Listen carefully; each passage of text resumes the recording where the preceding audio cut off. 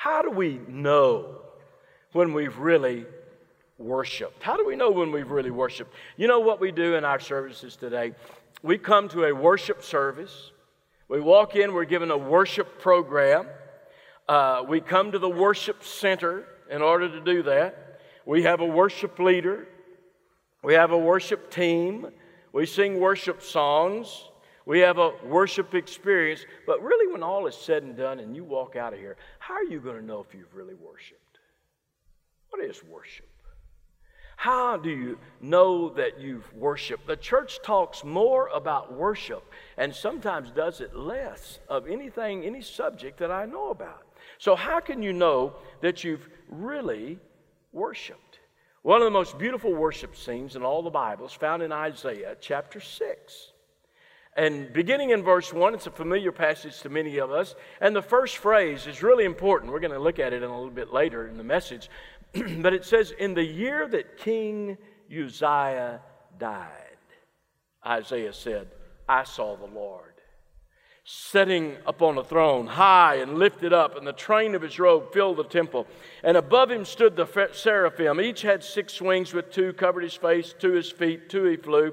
And one called to another and said, in that beautiful antiphonal chorus, Holy, holy, holy is the Lord of hosts. The whole earth is full of his glory. And the foundations of the threshold shook at the voice of him who called.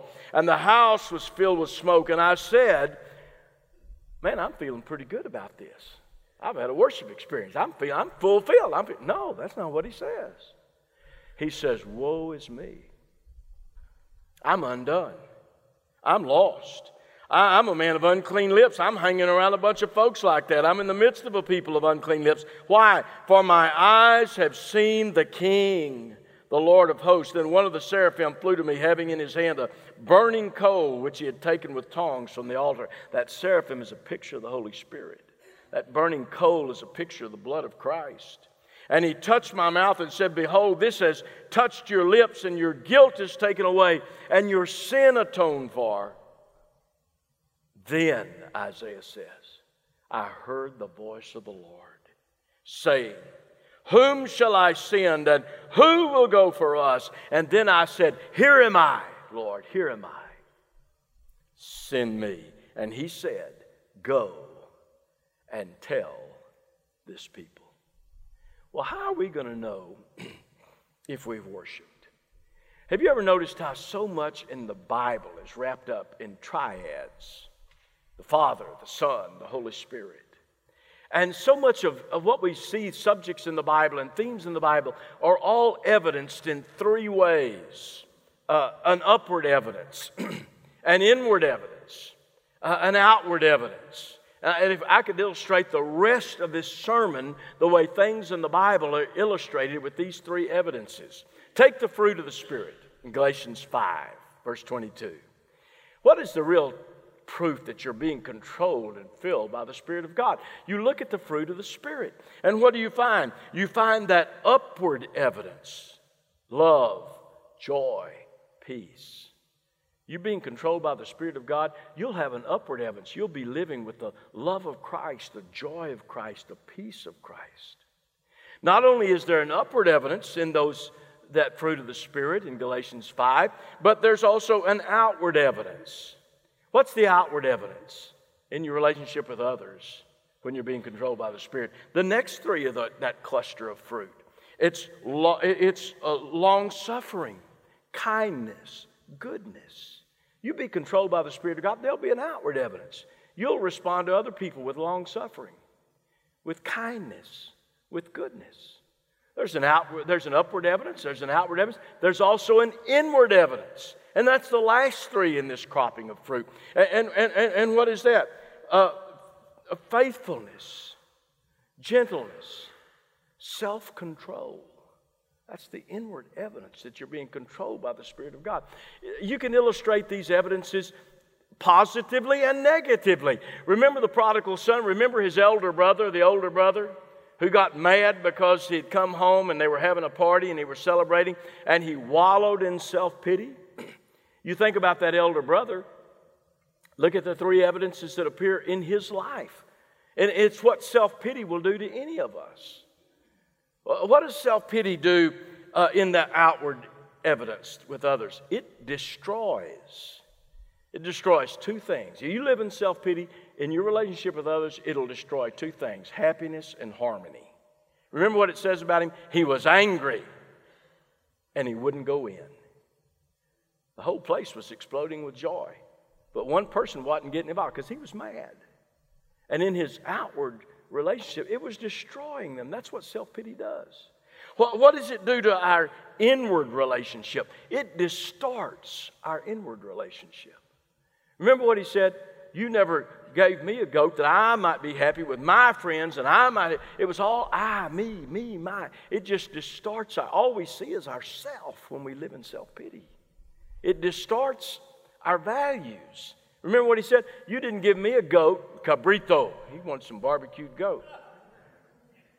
But what was it? They had killed the fatted calf. They were having fillets and tenderloins and steak, and he was griping about a goat. It distorts your vision. You know, you can shut out the sun with a dime if you get it close enough to your own eye. So in your inward relationship, it distorts. It destroys, it distorts. And what about your upward relationship with God? Self-pity. If you've never known anybody, it deceives. It deceives you into thinking that he's nowhere around, not involved, not doing anything. And listen to what the father said to the elder brother. Son, I'm always with you. And all that I have is yours. It's right that we be part. He was lost, now he's found. He was dead, he's alive. And they began to be married. And you know, in our own relationships, those three things are evidenced.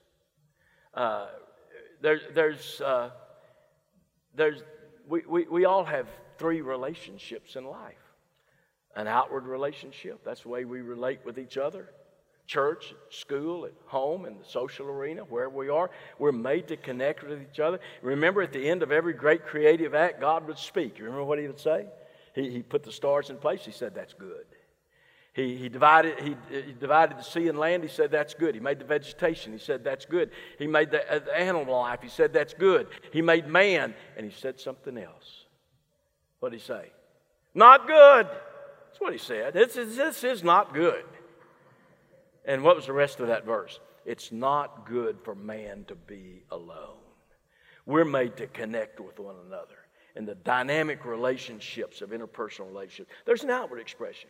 Then, secondly, there is an inward expression. That's the relationship you have with yourself. And most of what goes wrong in your outward expression is just a projection of what's going on in you. I get angry at the office or something, or somebody, I come home and throw it off on my wife if I'm not careful. There's one other relationship we have. That's that upward expression. This is what separates you and me from all the other created order. We have the capacity to enter into a relationship with God through Jesus Christ and know Him in the intimacy of father and child. And what's the bottom line? We're never going to be properly related to each other until we're properly related to ourselves. And that's never going to happen until we come into a relationship with God through Jesus Christ, begin to find our self-worth. Christ, as Paul said in Colossians, Christ in me, the hope of glory. And translate that to those who are around us. Well, the same is true with worship. And in this Isaiah 6 passage, we see three evidences that you've worshiped. And if you want to know if you've worshiped, it'll be evidenced in three particular ways as we see in Isaiah's worship experience. First of all, there's an upward evidence. What is it? You'll see God in His own holiness.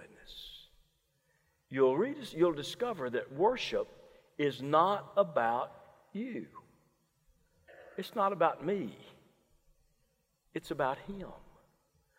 And if we've had a true worship experience, we will catch a glimpse of the fact that He is different.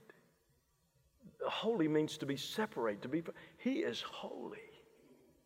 He is all righteous. He is holy. Worship is about Christ. I preached in a church not long ago, and they sang a song, I worship you, I worship you. And I bet we sang that 15,000 times.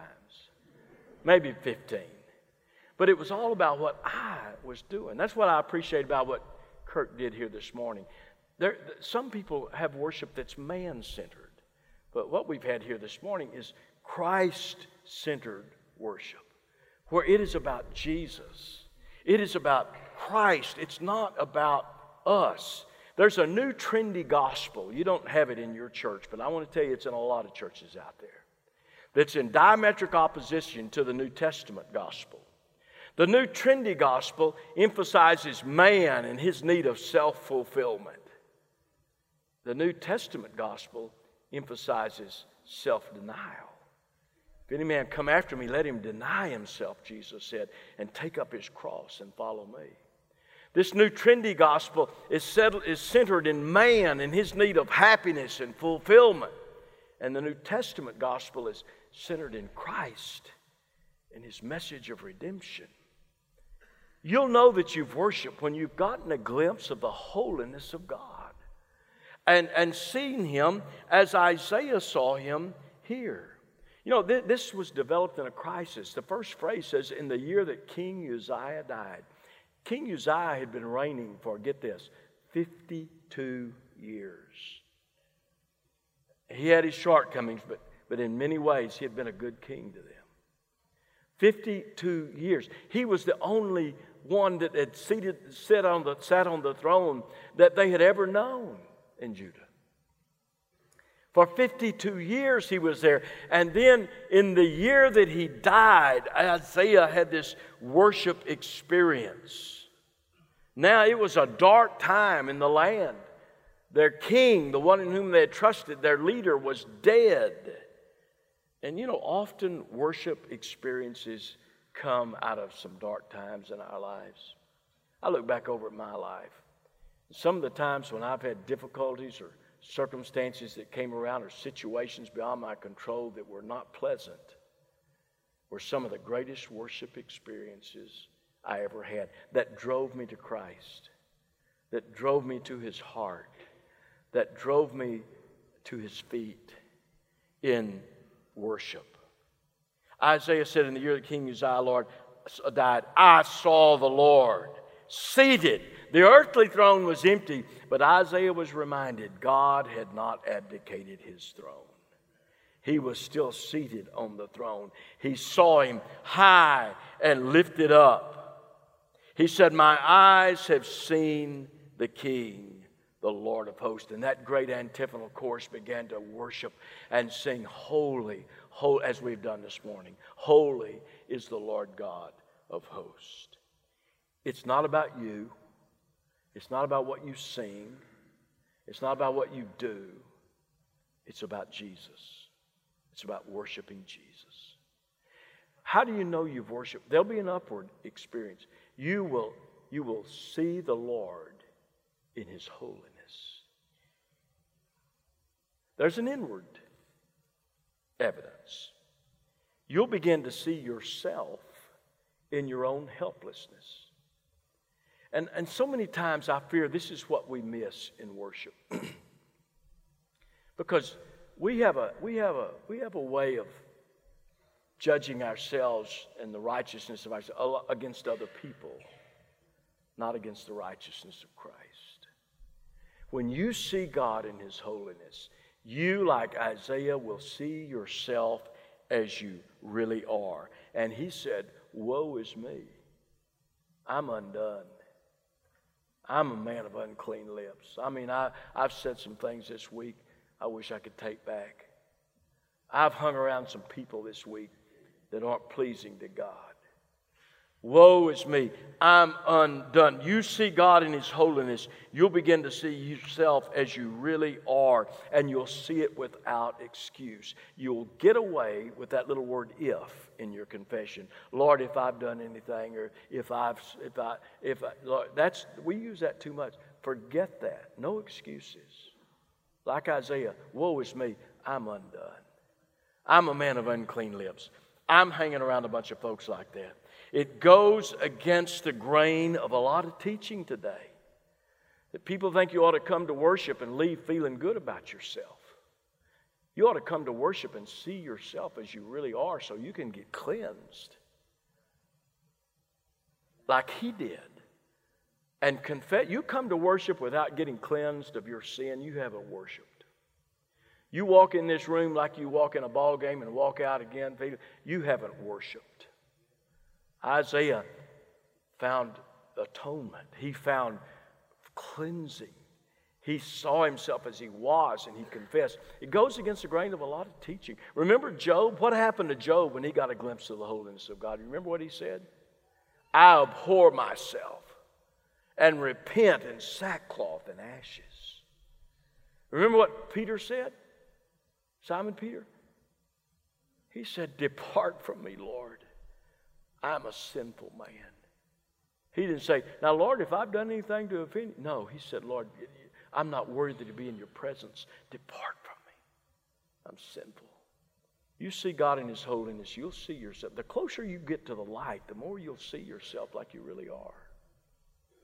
What about John on Patmos? Remember when he got a glimpse of the holiness of God? What did he do? He said, I fell down at His feet like I was a dead man. The closer you get to the holiness of God, the more you see yourself as you really are. You want a good illustration of that? There's a subtle, beautiful evidence of this in the epistles of Paul. Paul gave you half your New Testament. And the closer he got to the heart of God, the more he walked this journey, the closer he came to his martyr's death, the more he saw himself like Isaiah. He came back from his first missionary journey and he wrote his first letter in your New Testament. You know what it is? It's the book of Galatians. Wrote it in about 48 A.D. after his first missionary journey. You know what he says in there? He addresses himself like this. He says, Paul, an apostle of the Lord Jesus Christ. He began to grow in faith, grow in holiness. And 7 years later, he wrote the Corinthian epistle, 1 Corinthians. And he says in chapter 15, verse 9 of the Corinthian epistle, Paul, I'm the least of the apostles. And then a few years later, about 3 years later, around 60, 61, he wrote that cyclical letter that went to those churches, and we call it Ephesians. And in Ephesians chapter 5, verse 8, he says, Paul, he said, I'm less than the least of all the saints. And over there in prison in Rome, right before he died, he wrote to young Timothy. And to Timothy, he said, I'm Paul. I'm the chief of sinners. You see that? I'm nobody. You're nobody. Paul goes from saying, I'm the apostle of the Lord Jesus Christ, to I'm the least of the apostles, to I'm less than the least of all the saints, to finally saying right before he died, look, I see myself as I really am. I'm the chief of all sinners. Nobody's a bigger sinner than me. You know how you'll know that you've worshiped? You will see yourself like that. The closer you draw to the heart of God, when you worship God in His holiness, that light of God shines upon you and you see yourself like you are. And all those imperfections and all those impurities, they rise to the surface and you see it, and you will say with Isaiah, oh me, woe is me, I'm undone, I'm unclean, I'm unclean. And you'll do what he did. You'll confess and you'll find the forgiveness and cleansing of God. And it'll be made as if it never happened. Nothing between you and the Savior. There's an inward evidence. There's an upward evidence. You'll see God in His holiness. There's an inward evidence. And finally, and briefly, there'll be an outward evidence. You'll begin to see those people driving by, see those cars going by. You'll drive past neighborhoods going home. You'll see people at school or at work. And there'll be an outward evidence. You'll begin to see people through the eyes of Jesus. And you'll see people in their own helplessness without Christ. What happened after he saw God in His holiness? He saw himself in his own hopelessness and got cleansed. He started seeing others. He said, then, not until he had seen those two other things, then I heard the voice of the Lord saying, whom shall I send? Who will go for me? And listen to what he said. Here am I. Not here I am. Here I am has to do with location. Here I am. I'm right here. Here am I has to do with dedication. Here am I before you, Lord. Whom shall I send, and who will go for me? Here am I. Send me. And listen to what God said. Okay, go and tell this people. You want to know if you worship, you'll get a burden for those folks who don't know Christ. You'll say, send me, Lord. And you will go and tell those people. First, he dedicated himself. Here am I. And then he dedicated himself to service. Send me. And God said, go. True worship always leads us to go to somebody in need. It's not about you. It's about Jesus and his plan of redemption. And let me tell you something else. You know why some of us don't go? Because the go always follows the woe. That's why you don't go. It's been a long time since some of us have come to the woe is me, for I'm undone. No wonder we don't hear the voice of God. How are you going to know you've worshiped? There's going to be an outward evidence. And like Paul, you'll have a burden for those who don't know. Maybe your King Uzziah has died. That one or that thing in which you'd hoped, in which you'd trusted, in which you'd longed for is gone. Gone. That's an awful, wonderful opportunity of worship. Because I got some good news for you. He's still high and lifted up. He's still seated on the throne. God has not abdicated his throne. You listen to the news today, you read the newspapers in the morning, and you see all the turmoil in the... He's not abdicated his throne. He still has the king's heart in his hand, turns it whichever way he will. He still rules over this whole world to show himself strong in behalf of those whose hearts are fixed on him. He's not abdicated his throne. He is in control. So how are you going to know if you've worshiped? Ask yourself, have I seen God in his holiness? Have I seen myself in my own hopelessness? And do I see others helpless without Christ? You know, when we crop that picture down all the way in that little Christmas code, we come down to one solitary figure. I love the way Rembrandt did his nativity scene. If you remember, you've seen that painting. It's just one shaft of light that comes down, focuses on the babe in a manger. And everything else is shrouded in shadow. It's just Jesus. It's Jesus. Only Jesus.